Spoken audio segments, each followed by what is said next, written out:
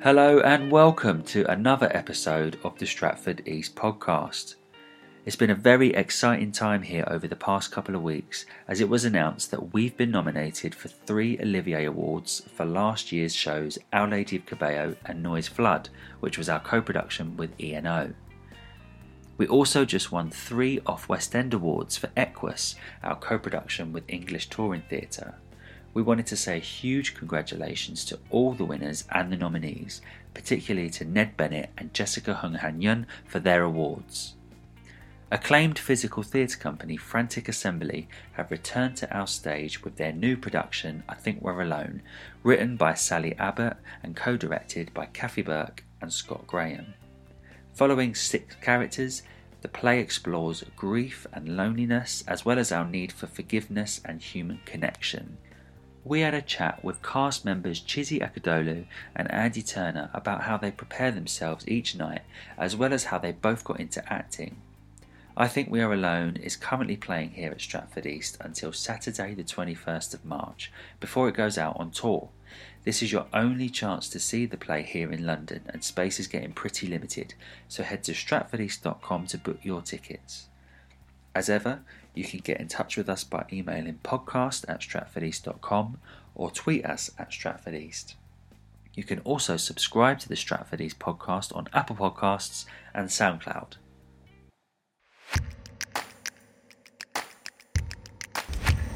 So I am joined by Chizzy and Andy. How are we doing? Hey! Hi, yeah, I'm We're good. good. How are you? I'm good, thank you. Thank you for joining me. Oh, you're welcome. You're very well. So we are halfway through the run here at Stratford East of I Think We're Alone. Mm-hmm. And how's it going so far? Oh, it's going brilliant, isn't it? Yeah, it's amazing. The audience response has been fantastic. Don't think we could ask for better. No, not at all. For those that don't know, what is the show about? It is about relationships. It's about hope. It's about connection, and interlinking stories. Mm-hmm. I don't really want to give too much. No, that's fair. That's fair. I think that's about. I think Right. that is accurate. Isn't That is- it? Yeah, absolutely. Thanks, mate. Yeah, I couldn't have put it better myself, and I didn't. So it's done by a company called Frantic Assembly. And who are Frantic Assembly? Frantic Assembly are one of the biggest well-known physical theatre companies in the country. They are celebrating their 25th year, and this is the 25th year production. I think we're feeling doubly honoured to be in it. Not just the fact that we're in with Frantic, but also on their 25th anniversary. They are ingenious, inventive, a little bit crazy. They are absolute geniuses. Yeah, very creative. Physical theatre was always a big deal for me. Anyway, so to be here is kind of, I feel really lucky. Like really lucky. I love Frantic. I loved all the shows. For what I've seen, I missed Othello. I'm still gutted. Oh man, Othello I was know. phenomenal. I know. My mate Jimmy was Othello, fantastic. Yeah, I've heard all the A very good friend of mine was played Bianca, Minnie Crow. Now Minnie Ayres, I should say, because she got married.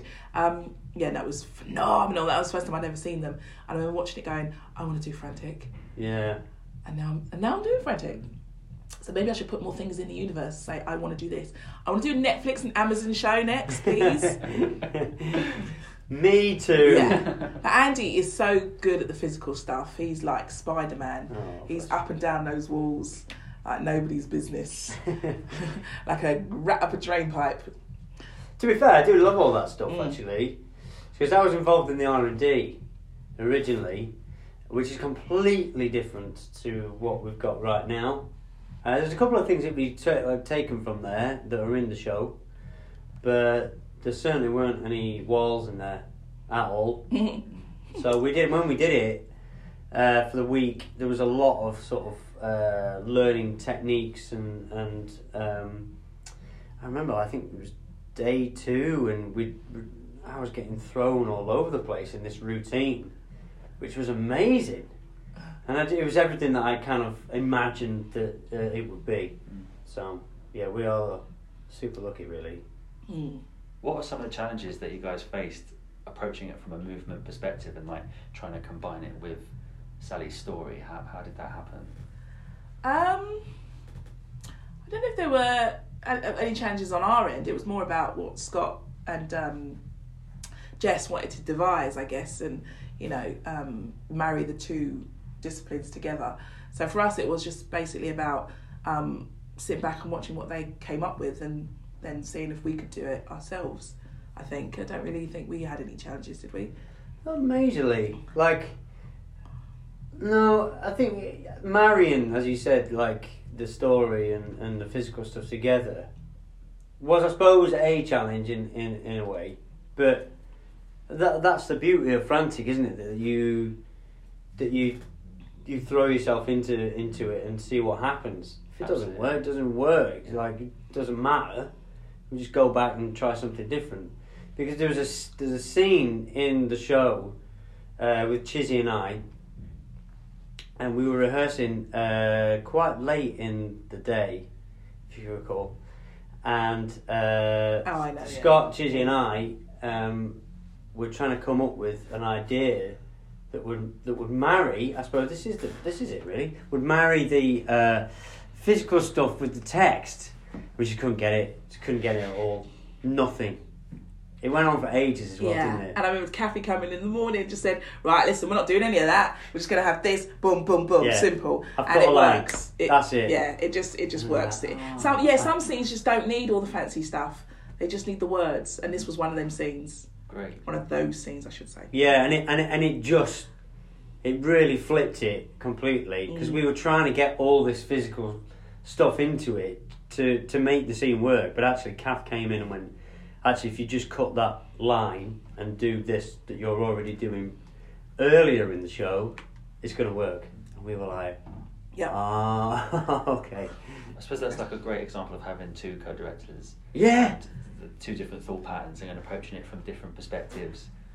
And that must have been great in the room to have those different views. It's great, but it's also, I think, sometimes a little bit confusing. But it is good also having two heads, because they do bounce off each other really well. Yeah, they're very really respectful towards each other. Yeah. I've never been in a room where we've had two directors, so I don't know whether you have, Chiz. Never. So so it was kind of unique.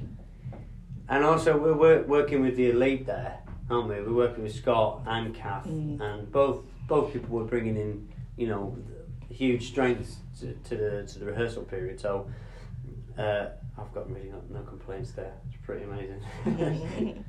The show deals with a lot of heavy real life subjects. How did you guys have to prepare for that, and how do you do that every night?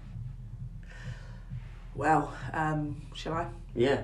Yeah, a few of the things resonate with me, especially the cancer story, because my friend died on Christmas Day of cancer, and another friend actually died around this time last year of cancer. So it's heavy, and my aunt's got breast cancer right now. But it's heavy, but it's also real life, and in a way, sometimes I feel like I'm able to tap into it to give a performance. Sometimes it gets away with me, and I go a little bit too deep. And other times I find that I can't tap into anything, and I feel quite numb. So what I do is, when I come off the show, is I go home and I watch things like Family Guy or The Office to decompress. Yeah. Absolutely. And just also, I'm one of those people who tries to stay away from negativity anyway with my depression.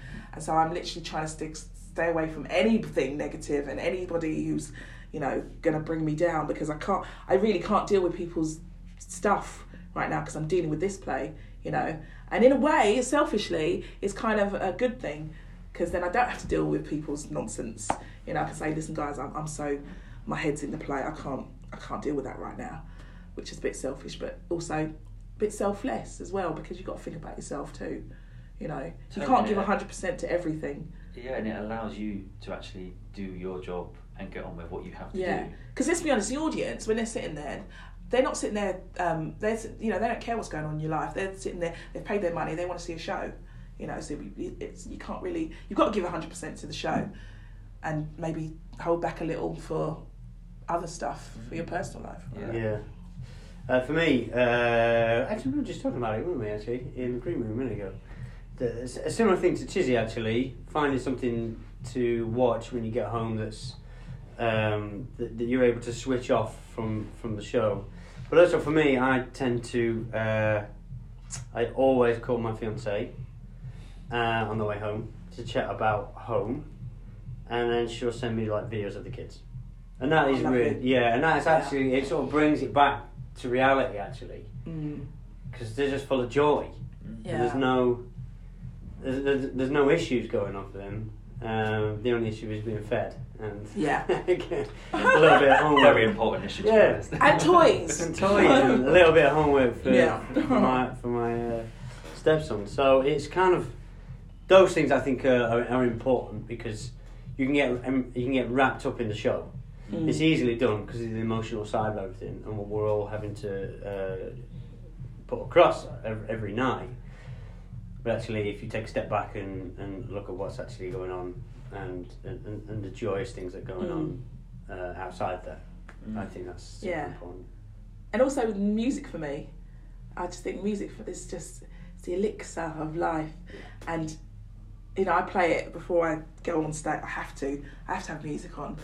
Even during the interval, I have music on. When I'm going home on the way home in the car, I've got music on, because there's just something about music that just touches your soul and can almost cleanse. Who are you listening to at the moment? Oh my God! Well, a mixture, but I've just refound a song by this group called Shift Key. It's kind of dance music, it's bad tune. But music go-tos are Beyonce, always Beyonce. Absolutely. Yeah, I mean I don't think anyone can touch Beyonce. No, totally. Except apart from Whitney Houston. I think Whitney Houston's probably one of the greatest singers ever. And I play a lot of her in here. And I put it on Instagram, and then they keep on the stories of when I'm getting ready, and they keep taking it down because of copyright. But if I put Beyonce on, it's fine. Yeah. Which doesn't make any sense, That's weird. Whitney always comes down. That is creepy. It is creepy, isn't it? Whitney's watching. I hope she is. Come through me, Whitney. Come through. Yeah, I think that's a really good point actually about music, because I tend to listen to music or podcasts on the way, and I think podcasts are a good thing, because then you can veer in another direction and start thinking about what someone else is thinking, or a story, or something else, a genre that you really love. So at the moment, I just love football. Everyone knows about it in the cast. I'm not going to hide it. Do you like football? I just love it so much. They were actually playing football during the warm-up yesterday. Wow. Yeah. So Peter Crouch's podcast is what I listen to, because it's hilarious and it's topical for me. So is he funny? He's hilarious. He's brilliant.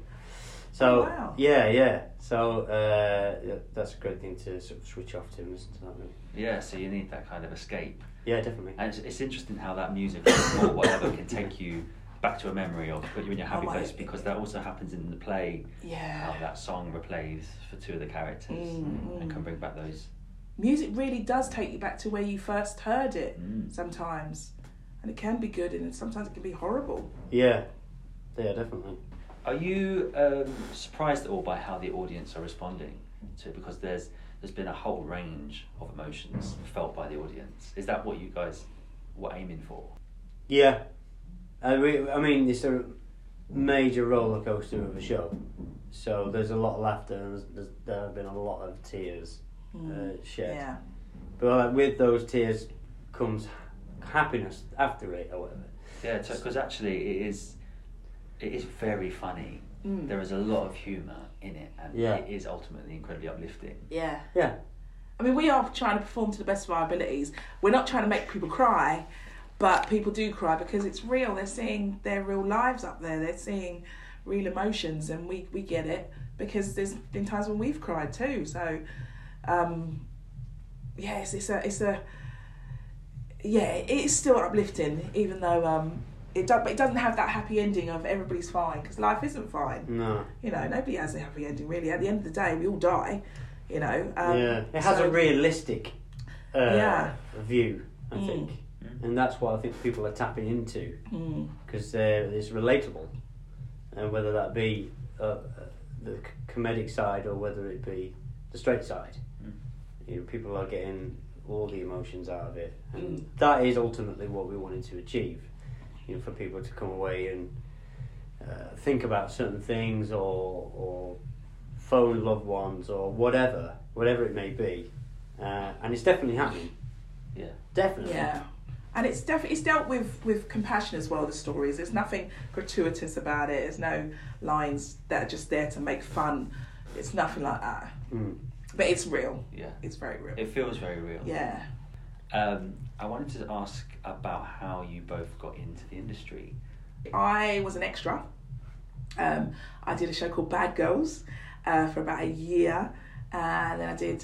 What a show! Yeah, I know, right? And I was just always on set going, man, I wish I was a lead in this. I wish I was a lead or someone, because I just love Bad Girls.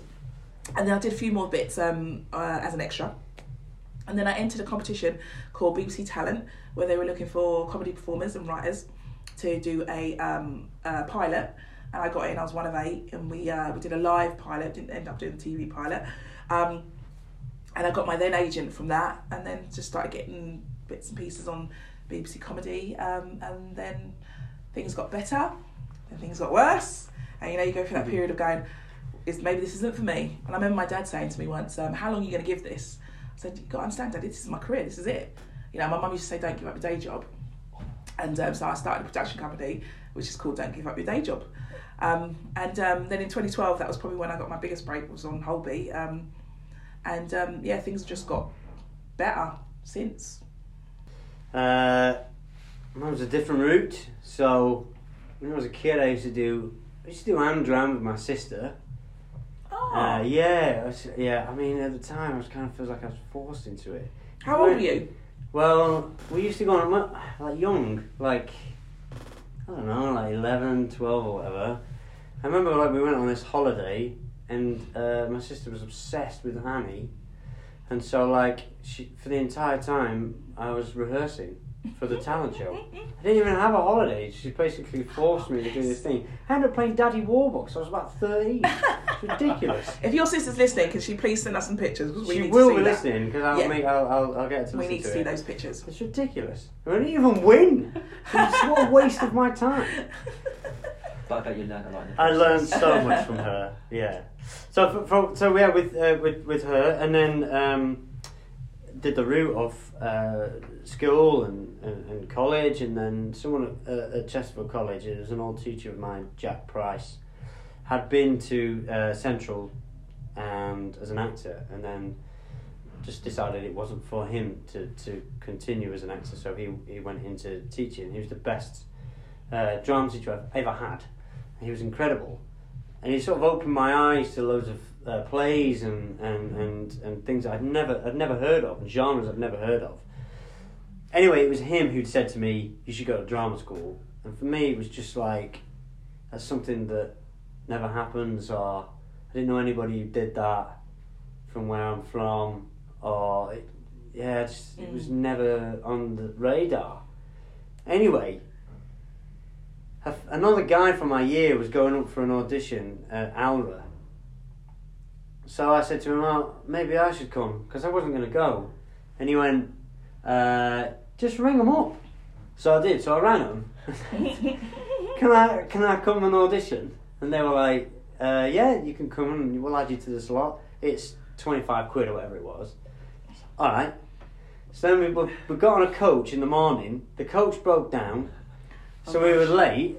We had to ring the school, and they were like, "It's fine, just get here when you get here." And halfway through the audition process, which is like a half a day, so I missed half of it, and then went in and then did a bit, and then met the lady who was running the college at the time, and then they said to me, "Can you afford to come here?" And I went, "No." And then they went, "All right," and so we all went to the big hall at the end. And they were like, they just wanted to say, oh, these people stay.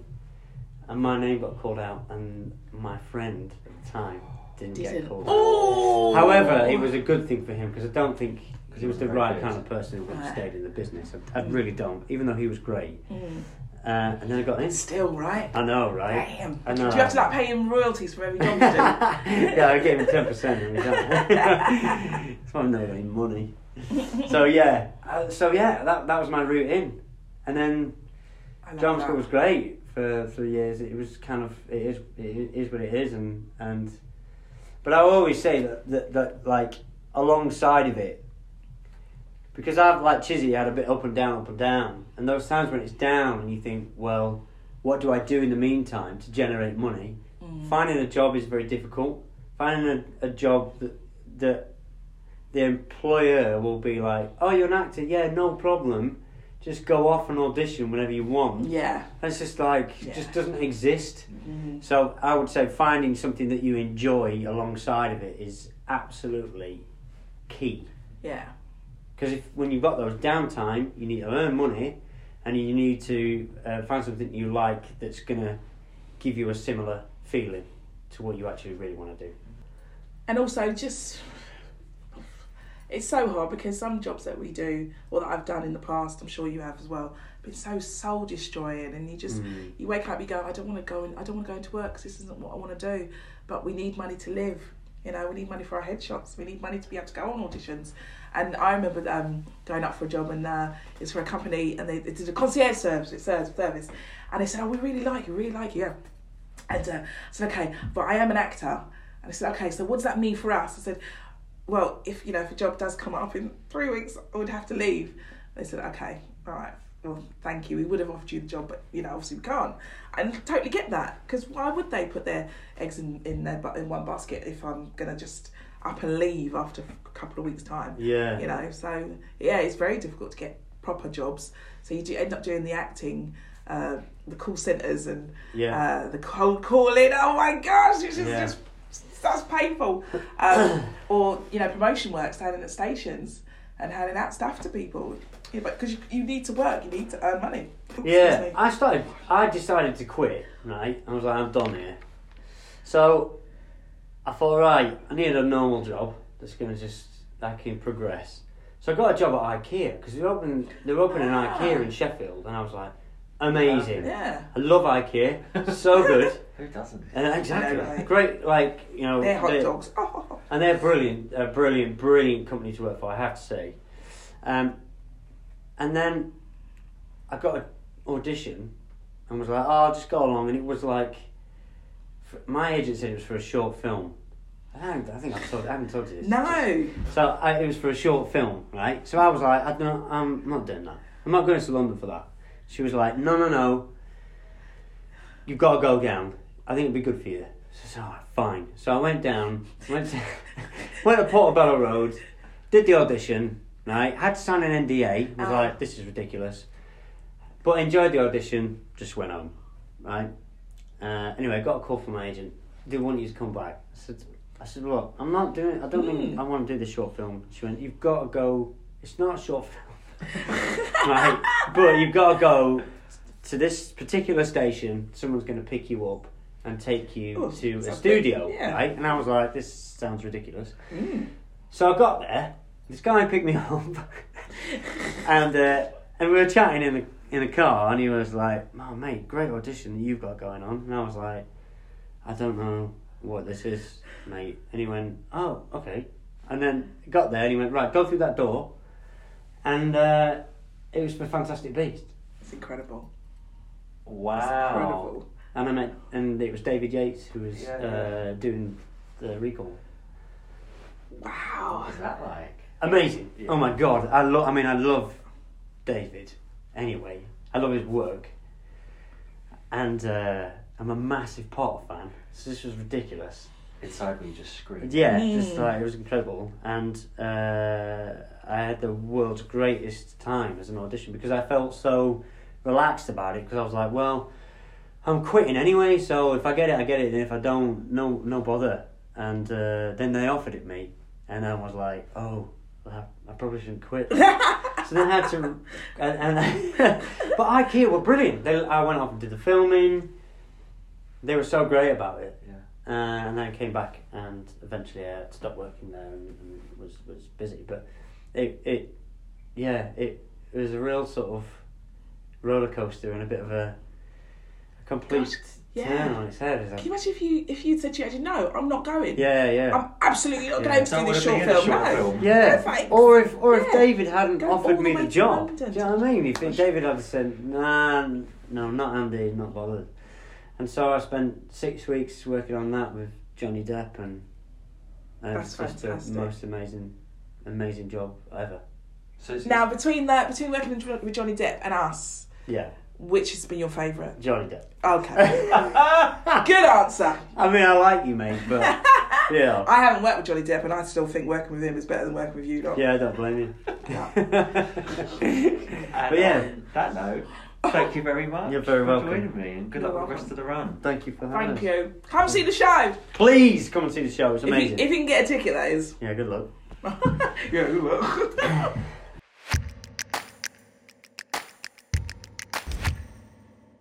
A massive thank you to Chizzy and Andy for chatting with us.